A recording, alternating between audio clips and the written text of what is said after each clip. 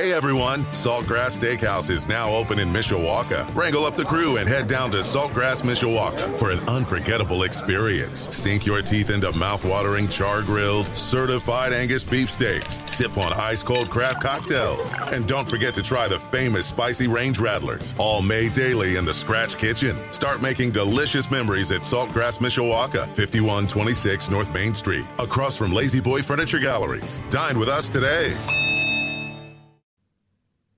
We're gonna win. Don't wanna be a loser, gonna win. The man in the end zone. Touchdown, Notre Dame. Lorenzo Styles on the post route. Gives to Esme. Leaps into the end zone. Touchdown, Notre Dame. Ball caught. Touchdown. What a catch by Jaden Thomas. Hands off to Diggs. There he goes. 20, 15, 10. Touchdown, Notre Dame. We're going all the way, we're gonna win. Notre Dame football coverage continues now from Sports Radio 960 AM WSPT. Here come the Irish. Here's your host, Darren Pritchett. 25 minutes in front of 6 o'clock. Welcome back to Budweiser's Weekday Sports Beat. I am Darren Pritchett, joined by Patrick Engel, Notre Dame football writer for Blue and Gold Illustrated. Check out all of his writing at blueandgold.com. And if you're not a member of the Blue and Gold Nation, then we'll tell you how you can become one at the conclusion of our conversation. But right now, we're going to focus on Notre Dame football hot topics, which, of course, front and center, the departure of Tommy Rees. He's now the offensive coordinator at Alabama, and Marcus Freeman now searching for his brand new offensive coordinator. Patrick, good to be with you on this Monday. How are you today?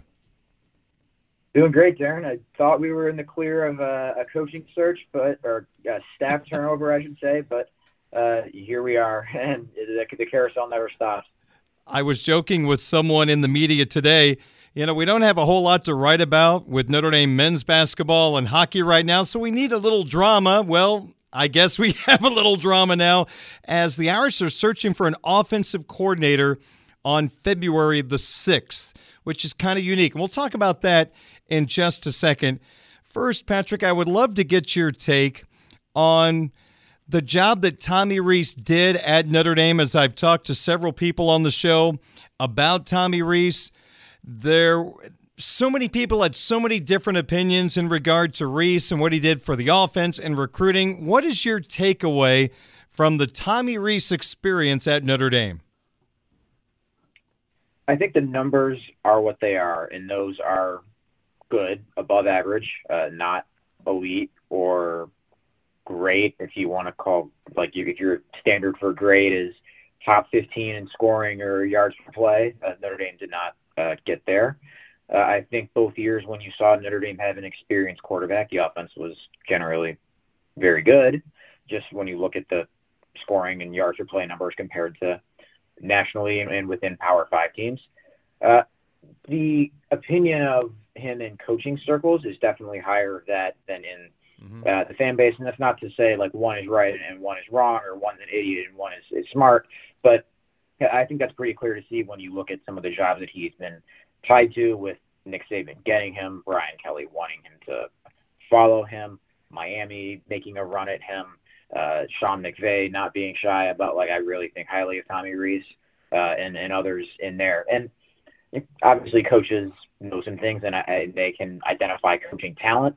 And I think it's kind of the two things that are pretty true and don't necessarily one disqualify the other. Is that Rees is a very talented coach, but through 3 years, talent hasn't equaled elite results, and I think that's what Notre Dame fans have wanted to see. And even though there have been some things that maybe held that back that aren't Rees's control, like QB injuries, or to a lesser degree out of his control offensive lines, problems back from 2021 there, he's still the offensive coordinator, and he helps put together a lot of those rosters. So I think it's fair to have expected more, even though you figured, okay, he's a 30-year-old coach with clearly has some talents, as you figure it's someone you still wanted to bet on. So I'm not going to sit here and say it's not a loss for Notre Dame, or that he's not a good coach, or that Nick Saban is an idiot or anything like that. But it is not like Notre Dame is losing the Broyles Award winner per se, but Right. is losing a coach who's viewed very highly and whose coaching talents, even to some fans and to us who got a little bit closer look at it, I think are pretty clear. And I'm going to ask this next question to your colleague Mike Singer, who, of course, covers recruiting at Notre Dame on tomorrow's program. But I'll kind of dip my toe into the water with you on recruiting. I've always felt like the offensive coordinator is the leader of the offensive recruiting. Now, Marcus Freeman has taken over as the lead recruiter for offense, defense, and I think Marcus Freeman has helped Tommy Rees as a recruiter the last year, because pre-Marcus Freeman quarterback recruiting and wide receiver recruiting compared to now is honestly night and day. I don't know if Tommy Rees got better, if Marcus Freeman made him better, whatever the case may be, but you mentioned the numbers at Notre Dame were okay under Tommy Rees. To me, I think some of his failures in recruiting hampered his ability to produce more points and more yards per game. Your thoughts on that sentiment? Yeah, I think he definitely, his two biggest quarterback recruiting gets, if you ask me, were the two that he got since Freeman became head coach in C.J. Carr and Kenny Minchey. And I think it's a little bit broad strokish that it's like everything before it was not up to snuff. I think there's a difference between not recruiting or like bad recruiting results and evaluations. Like, because no one would have said like, I know this was not entirely recent. I'm forgetting the exact timeline of Phil Dracovich's commitment date, but I don't think anyone would have said that was a bad recruiting win given the ranking. And when you hear Brian Kelly, they go out there and talk about him like he's Trevor Lawrence, but obviously didn't quite pan out. So I think there's a difference there that's kind of important to acknowledge there, but. Yes, I would imagine that just having Marcus Freeman in the head coach's office when he's the lead recruiter, when he's emphasizing the importance of this every single day, just has a way of rubbing off on his assistants. And that certainly seems like it would have to help, get a commitment from a top 50 quarterback nationally in C.J. Carr, and being able to pull off a flip and be persistent but still sending the right message and getting a top 200 overall recruit to flip from another Power 5 program to Kenny Minchey. Patrick Engel, Blue and Gold Illustrated, my guest. Is it a disadvantage for Marcus Freeman to try to find truly the offensive coordinator he wants on February 6th? I think it's definitely harder just because you've seen a lot of these guys that might be viewed as splashy hires or were kind of the talk of the season for what they did. Some of them either having signed big extensions there, gotten a raise, gotten a head coaching job, already made that big move for a bigger salary at a bigger school or what have you. So sure, it is kind of I think a bummer based on the timing that Notre Dame realistically probably isn't going to make a run at Garrett Riley from TCU, who got a very nice raise to go to Clemson as offensive coordinator. Same thing with, say, Alex Golsh from Tennessee. He's now a head coach at South Florida. All of those things have kind of already trickled out. And in that case, I think it's difficult, and that maybe your candidate pool realistically is a little lower. You've seen some of the hot, G5 names already go to Power 5 schools, like, say, Will Stein from UTSA, now at Oregon, to use one example there. And maybe those aren't total non-starters for Notre Dame, but it's a lot more of a lateral move when you assume that those guys have already gotten a 7-figure annual salary from the place they just went to. So we'll see. And I think that's something that, you'd much rather have tried to fill this, say, 6 weeks ago. I mean, we're just think of South Carolina, who Notre Dame played in the Gator Bowl. They had already had a coordinator exit in mid-December. Mm-hmm. And here Notre Dame is almost 2 months later, fresh off its coordinator exit there. But I don't think that the available or realistic candidates out there are devoid of good coaches, just because there's no one on this year's Broyles Award finalist list, or no one who was coaching in the playoff per se, that's out there to, even if it won't be 10 out of 10 on the splashy scale that Marcus Freeman was when he got hired at Notre Dame 2 years ago as defensive coordinator. When you're Nick Saban and you have decades of coaching experience and you have come across hundreds, if not thousands, of individuals, and when you have a vacancy, sometimes you can go to that list. For example, he hired a guy in Kevin Steele as defensive coordinator who apparently he's worked with a couple of times before. Marcus Freeman, 1 year as a head coach. He's been a defensive coordinator at Cincinnati, a couple of other places.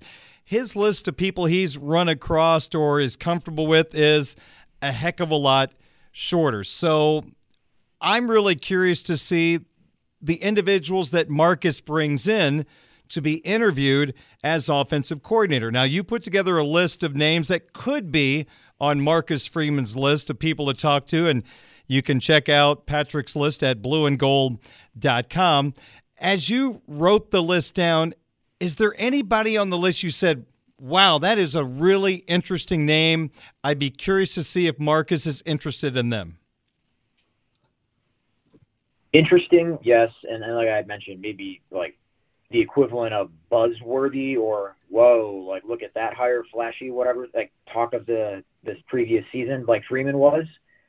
No, probably not. But still, interesting names and guys who've had a lot of experience and have done a lot of good work, even if it wasn't on a team that was, say, top 5 or 6 or whatever it might have been, like Cincinnati was under Freeman when he was the DC there. I think Joe Moorhead from Akron, the current head coach at Akron, former Oregon, Penn State offensive coordinator, is interesting in that, well, one, we'll see if he will leave a head coaching job for a coordinator job, even if it comes with a big raise, as you would expect that to be, from a MAC job to a high-profile Power 5 coordinator. But someone who's had a lot of coordinator experience, a lot of play-calling experience, I think those are two pretty much musts for Notre Dame in this coordinator search, considering Freeman's not really going to add a whole lot there, having been a head coach for 1 year and being a defensive background coach. You look at, say, some other guys who've been in places for a while, and this is to say, like, possibilities here, whether they'd actually be for the job. This is interesting. Andy Ludwig at Utah, I think, has done a really good job the last few years with that offense really becoming an explosive unit there, and how he's worked with Cam Rising, the QB. A kind of off-the-wall name, Brian Johnson, the Eagles QB coach, a guy who's been an offensive coordinator at Florida, Kyle Trask last season there a couple of years ago, Utah, I believe, as well. And then there's Sam Hartman's former offensive coordinator, Warren Ruggiero. Even though you think of Hartman wanting to get away from that slow mesh, like he had mentioned, Ruggiero's background is a lot more than that. He's been a coordinator in the FBS since 2009, and that scheme was not his go-to when he was back there. His list of quarterbacks that he's worked with is really impressive. It goes beyond Sam Hartman for a throwback. You might remember Josh Freeman, a first-round pick of the Bucks about a dozen years ago. Ruggiero coached him at Kansas State. So there's not necessarily a make the statement type of coordinator or hire out there, but a lot of, I think, still names who you look at is like, this guy's more than qualified, and this guy's resume is still pretty good as far as the highlights of the offenses that they run. Patrick Engel from Blue and Gold Illustrated, my guest, discussing the vacancy right now for Fighting Irish offensive coordinator. Now, Patrick, you're an individual outside of maybe a couple of games you did not go on the road. You've been pretty much in every Marcus Freeman press conference since he was hired as head coach, and if you were not there, I know you went back and listened to them. So I'm wondering, your time listening to Marcus Freeman talk about the offensive side of the football, have you picked up on a couple of elements of what he's looking for in a new offensitive coordinator based on the press conferences he has held as head coach? Yeah, I think that's been a really interesting kind of thing, and why this hire is so interesting as far as like what it's going to say about maybe his philosophy of what he thinks good offense is, even if he's not the one running it, because obviously he's spent a lot of time game planning against it on defense. Like, no, he doesn't know much about play calling, but he's seen offenses that have been really hard to defend. He's seen ones that have foiled his game plans, and he's seen ones that he's been able to stop himself and see other teams stop on tape as he's prepped for them. So I'm not sure exactly what the specifics of that are going to be, and nor have the pressers offered too many clues on that, but I think you get the sense that he's going to value a strong running game just when you think of the O-line, D-line driven program thing that he said, thousands of times, it feels like at this point. So someone I think with a history of that, or someone who wants to really lean into that, I think is going to be really under consideration here. Someone who's not particularly run heavy it feels like it might be a longer shot to get this job just because of how Freeman has wanted the offensive line to be the foundation, or a foundation of the just team identity here. And and I know the Ohio State game plan where he really talked about run the ball was so specific to that specific week. But I'm just curious. What I'm most curious to see is how he goes about picking someone and what it says about what he believes versus when you compare it to what he said in his introduction as head coach when asked about his philosophy, and says his line was, "It's what you've seen and what you've seen from Tommy Rees." And we'll see how much that's changed, how much that's similar, or how much he's deviated from that a little bit based on who he ends up hiring, or even if you hear some of the names of finalists for the job here. Patrick, your best guess, when do you think we will have a press conference where the new offensive coordinator is out in front of the media and the fan base? Oh, a press conference? Who knows? It might be start of spring practice. It could be in mid to late February, or a few days after the hiring. I remember last spring when Al Golden was announced as Notre Dame defensive coordinator, and within 24 hours he's up there in the stadium media room, along with a lot of the other newly hired assistants last offseason. I also remember when Freeman was hired, we waited about a month to hear from him.